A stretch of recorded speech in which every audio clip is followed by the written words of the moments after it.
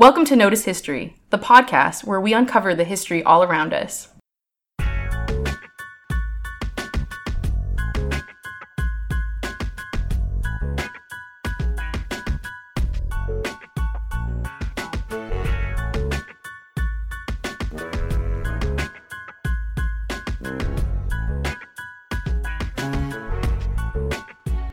As always, we're your hosts, Keely McCavitt, Nick Bridges, and Robin Mullins. And this week we're doing a special interview with one of our fellow associates, Danny Guy Belanger. Welcome to the podcast, Danny. Hello. Thank you for coming and speaking with us today. If you could just introduce yourself a little bit and talk about your research focus, which is super interesting, that would be great. Yeah, so I'm Danny Guy Belanger, as you said. Yeah, so I have a master's from Carleton Public History, and my research was on the preservation of video games and kind of how we think about video games in terms of preservation as cultural heritage artifacts.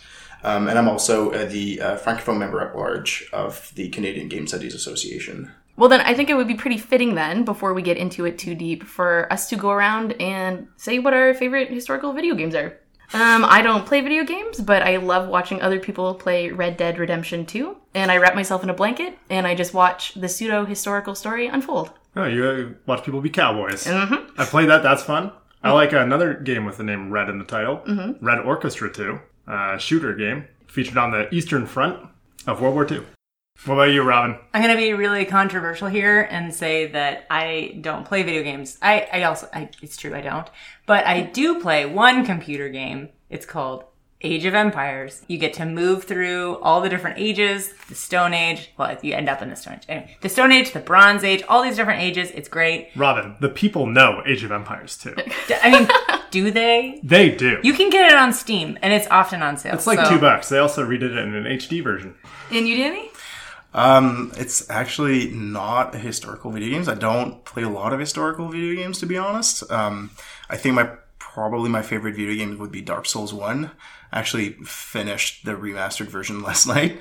Congratulations. Wow. But yeah, no, I guess you could say it's historical in a way because it's a fantasy setting, but it's kind of medieval and just the Soulsborne series kind of takes place in historical settings. Bloodborne takes place in kind of like 18th century type of era.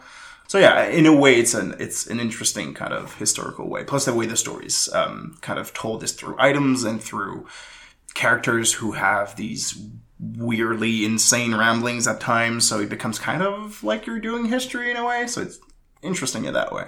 It's almost like you're studying history within a game. Yeah, pretty much. Yeah. So what drew you to this subject, Danny? So, funny story. When I first kind of started thinking about if I wanted to do a master's, I had no idea what I was going to do. And I was mostly focusing on thinking about how could I find an interesting subject in American foreign policy. That's kind of was my area of focus.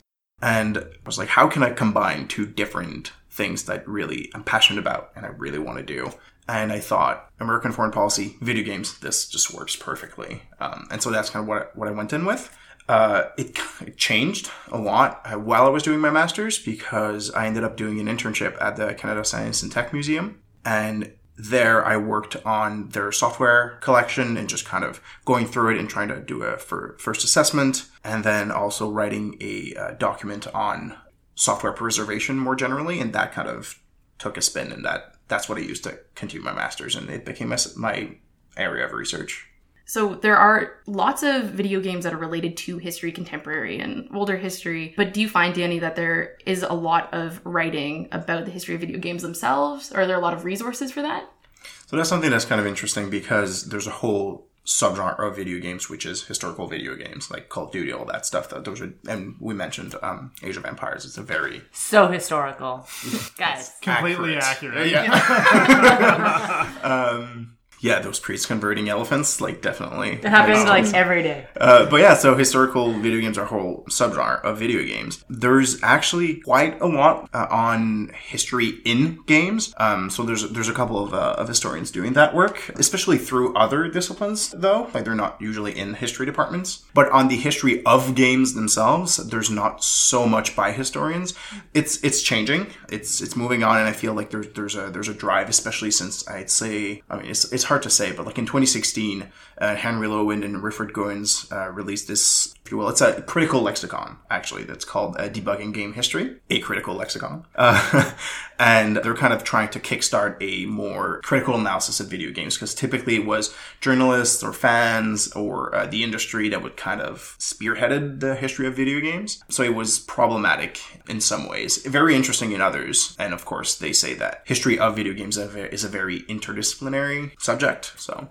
And how do ethics go into making video games or video games about historical events or people? So for some games, Assassin's Creed, they actually have an historian or a team of historians who are actually going through and doing the research. Now, what they do with that research, that's another thing. In terms of the visuals, they're absolutely mind-blowing. They're very, very, very good. In terms of how, like, the social history, that's another story. It's not necessarily completely bad or wrong. Sometimes they do some things that are great. Sometimes it's not that great. It really, really depends. And it's also kind of the realm of historical fiction in many ways.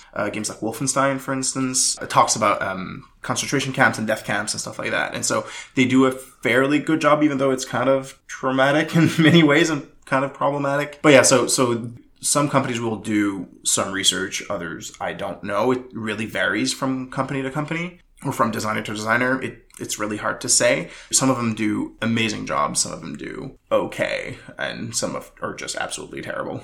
They're just using history as a setting, and that's pretty much it, and do whatever they want with it. So I guess it's almost like a new media, if you think about it, like historical fiction. Like, it's a new media for some people to just write the stories they want. Is that it? Kind of, yeah, I guess it's, if you think of historical fiction, like book, movies, etc., like video games are just a new expression of that, for sure. A more complex one, I would say, in some ways, but they're not entirely different. Like, you can use what's been done in other media to be able to understand what happens in historical video games, but you can't then say that, like, oh, well, historical fiction is that way, therefore historical video games are exactly the same thing. There are differences, very important differences.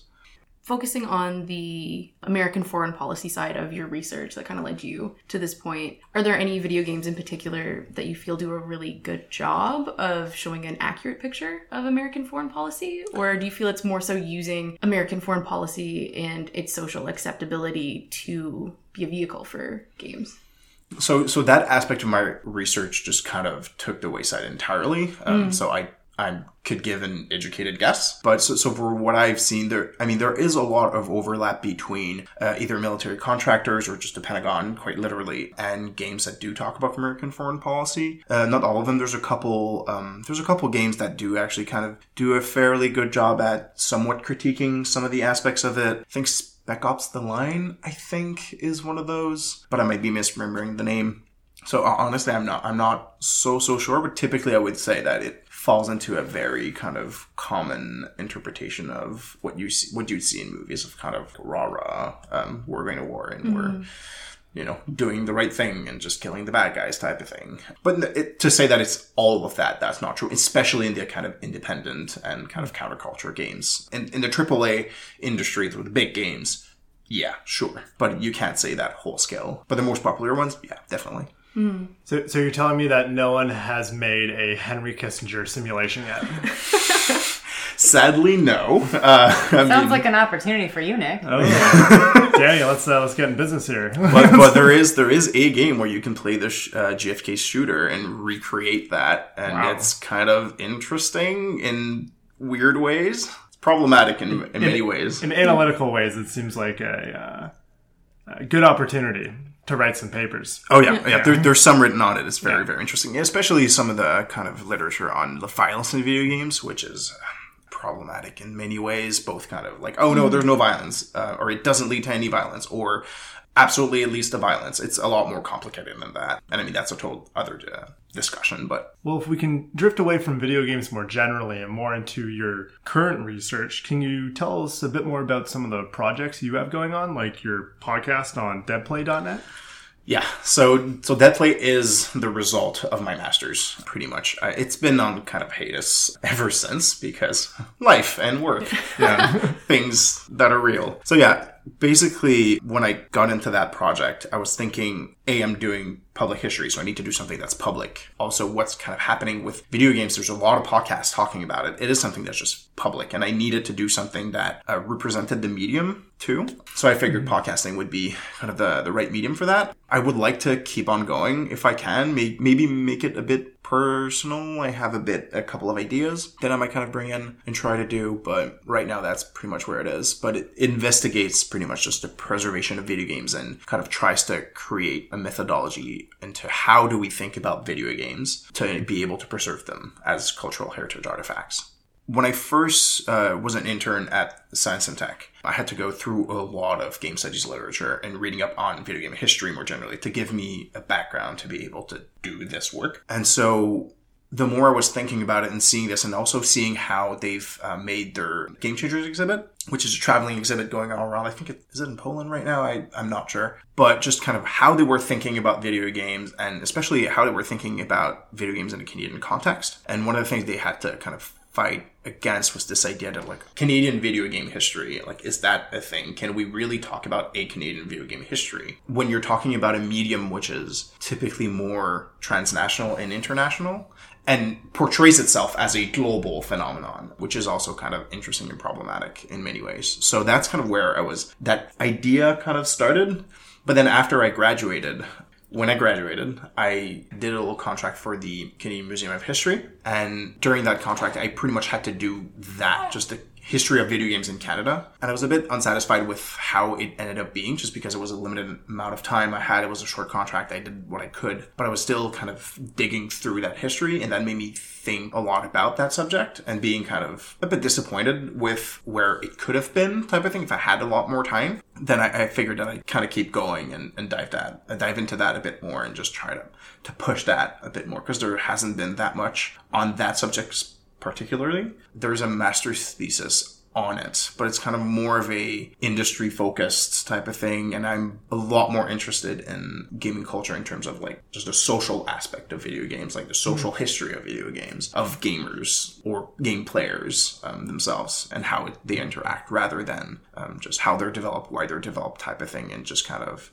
talking about like, Ubisoft or EA, which is in Vancouver, and all that stuff. I'm not that interested by that. I mean, it's important and I want to talk about it, but I feel there's a over focus on the industry in a lot of aspects. So I'm trying to go against that. So can you tell us a bit about what you've discovered or studied about the social aspects of gaming? You can, but can't talk about a Canadian video game history, in the sense that there are some things that happen in Canada that, yes, definitely you could say, okay, yeah, this is Canadian. There are small producers, for instance, especially in the Maritimes, actually, independent producers, game producers who bring in, like, talk about their community and stuff like that. But at the same time, can you actually say that it's Canadian except for the fact that it's made in Canada in terms of its geographical confines, right? Mm-hmm. So that if your definition of Canadian is that, sure. But then is it Canadian identity? I guess like the end conclusion is I don't really know. And what is Canadianness? Like, I pretty much say that it needs more research. But I think that really does apply more generally just to us as a country. Like, what is Canadianness? We so often define ourselves by what we aren't. I think maybe if you find an answer to that question, you might have like struck gold and answered the big all-time question. We'll become rich. So what do you see as the greatest challenges moving forward with this research, Danny? About like your own research. My own research? Yeah. Oh God. I mean, first one of them was literally just defining what games are. It's even that is kind of complicated. And that's a huge part of my master's thesis of like how do we think about games? And that's the whole thing about kind of my research, is thinking about what is a video game even. So for me, a video game was very large. You had both the game itself, but it could be development material, it might be fan fictions, and might be like the weird Sonic erotica you can find online. The intro to my podcast is actually the intro from a song of a Nintendo Core band that had some songs that were like this free band, or this band that wasn't signed pretty much, and I could just ask them like, can I use your music? And they were like, yeah, of course, please do.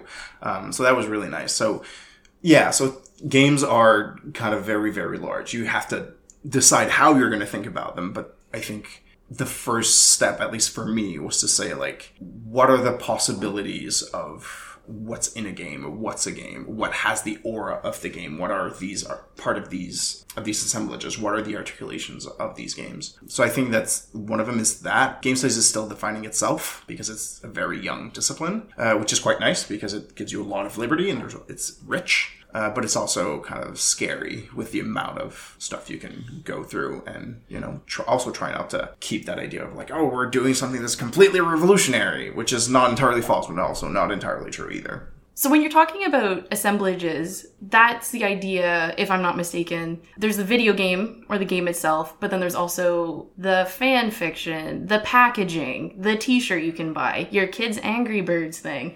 And that's part of what that is? Yeah, that was my main argument, pretty much, that yes, you can take all of these things and they will all have part of it. They will show the game in a way or another. They will hold part of that aura. It's not the complete thing, of course, but if you could have everything, then you create the whole assemblage, which is, impossible, but still. So moving away from maybe more of the abstract and into the actual sort of day-to-day practice of doing this type of history, what has that been like? And what is it like working in the history of video games sort of day-to-day?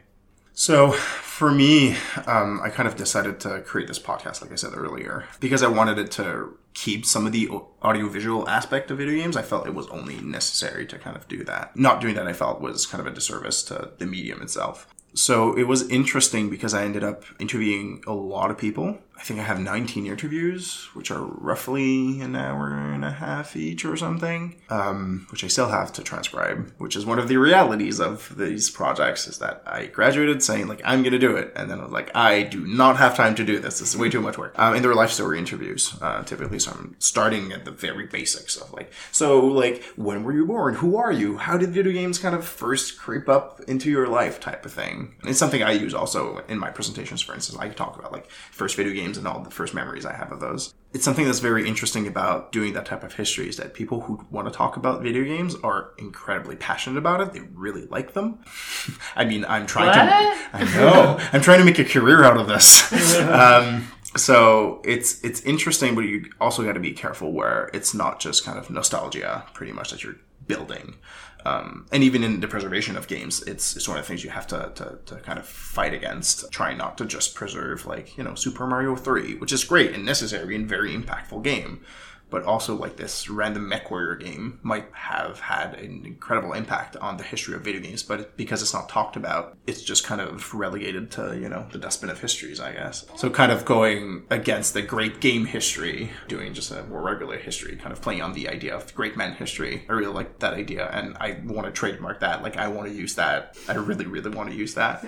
But yeah, so doing that was very interesting. Of course, putting everything in the public made it also that I'm exposed myself to a lot of criticism. I actually haven't gotten any. Like, my entire research is online on the website, deadplay.net. Please visit it. There's a Facebook page, whatever. You can all like it and go through it. I try to be active on it, but sometimes it gets pretty hard. So it's very interesting because some of the things I say, like for instance, when I was talking about like these Sonic fan fictions, which are, gross and problematic, I am talking about the fact that, as part of these assemblages, that pornography is part of it and will have some of it, or at least will show us how people interacted or interpreted these games and thought about these games. And even if it is completely like out there and wrong, in some instances, not all, of course, I'd say in most instances even, it still has something of value. There is something there, and I don't think that just because it's problematic, you should just throw it away. But it leads to sometimes having to be very careful with how I'm arguing some of these things and what I'm saying about them because, they are problematic. I'm dealing sometimes with problematic stuff like the JFK game. That's highly problematic. There's one about the Columbine shooting too, where you're actually playing the shooters. Ooh. That is so wrong. But it's also very interesting in a weird kind of way. But yeah, so it's one of these kind of interesting things of trying to do history in a very public way is that sometimes you got to be careful about what you're putting out there, about what you're saying about things, how you're thinking about things. But I think that it also brings up interesting discussions, and sometimes making mistakes is the best way to fix them, right? So it was challenging. It's also trying to keep myself out of that and just getting too excited because, some of the people I interviewed were my friends, people I grew up with, some people I actually know their background and all of this, which was interesting because I could bring up some things that maybe were more interesting and more useful, but I also have to think about myself and just not putting myself too much into it either. So yeah. I also find the idea of, like you're saying, like the fan fiction and things like that, or even the problematic games like the Combine shooting, things like that, it's by discussing them, you're not necessarily approving of them, right? It's just, this is the story of this game. Mm-hmm. And it's going to continue to take all these different shapes and all these different forms, but that is its story, just like any other form of history where you can discuss like an event or a person, and you can choose to only highlight the positive things and ignore the realities of the history. So I think that's a really important parallel to be drawing between this new version or this new kind of history or historical research, this young, not new, but young kind of vein of study and more traditional historical practices. I don't know. I think it's really interesting. Yeah, and also kind of to build on that and comment a little bit on that, it's also important to mention that these games were not created as AAA games. Like, they were fan-made games that just some random people decided they would make on their own time. So it's not like they had a huge outreach, and I think most gamers, at least in my opinion, don't even know that these games exist. Because they were in some of these, like, dark places on the internet. But you usually only find them if you're interested in, or know someone that knows they exist type of thing. So it has to be, very clear that it's not the mainstream of video games at all. Like, the mainstream of video games is highly problematic in so many ways. The industry itself, depiction of LGBT characters and just of treatment of the people in the industry itself. Like Game Workers Unite right now, like trying to unionize game developers and producers and coders and all those people. It has a lot of issues. To use like games like the Combine one or the GFK one as kind of representative of the evils of video games is also highly problematic, because you're taking the worst examples and then they're saying like, here, video games are problematic. It's kind of disingenuous at that point. You're looking for stuff. Using those examples as like just demonizing the medium more generally is problematic. It's not useful. It's more complicated than that. And I mean, isn't that just like what all historians kind of say? Well, it started earlier and it's more complicated than that. It's like two favorite things of historians to say. Right. Well, this has been very interesting. Well, thank you again for coming and joining us today, Danny. It was a pleasure. Thanks very much. Notice History is a No History podcast. We are produced by Emily Cuggy and myself, Robin Mullins. Hey, you're not me. I may be on mat leave, but I still exist. This week's guest was Danny Gay Belanger, with audio mixing by Megan Lundrigan. For more information about the topics we covered today, check out our blog at nohistory.ca/podcast. If you'd like to get in touch with us, email us at podcast@nohistory.ca or follow us on social media @Notice History. If you like what you hear, tell your friends and subscribe wherever you get your podcasts.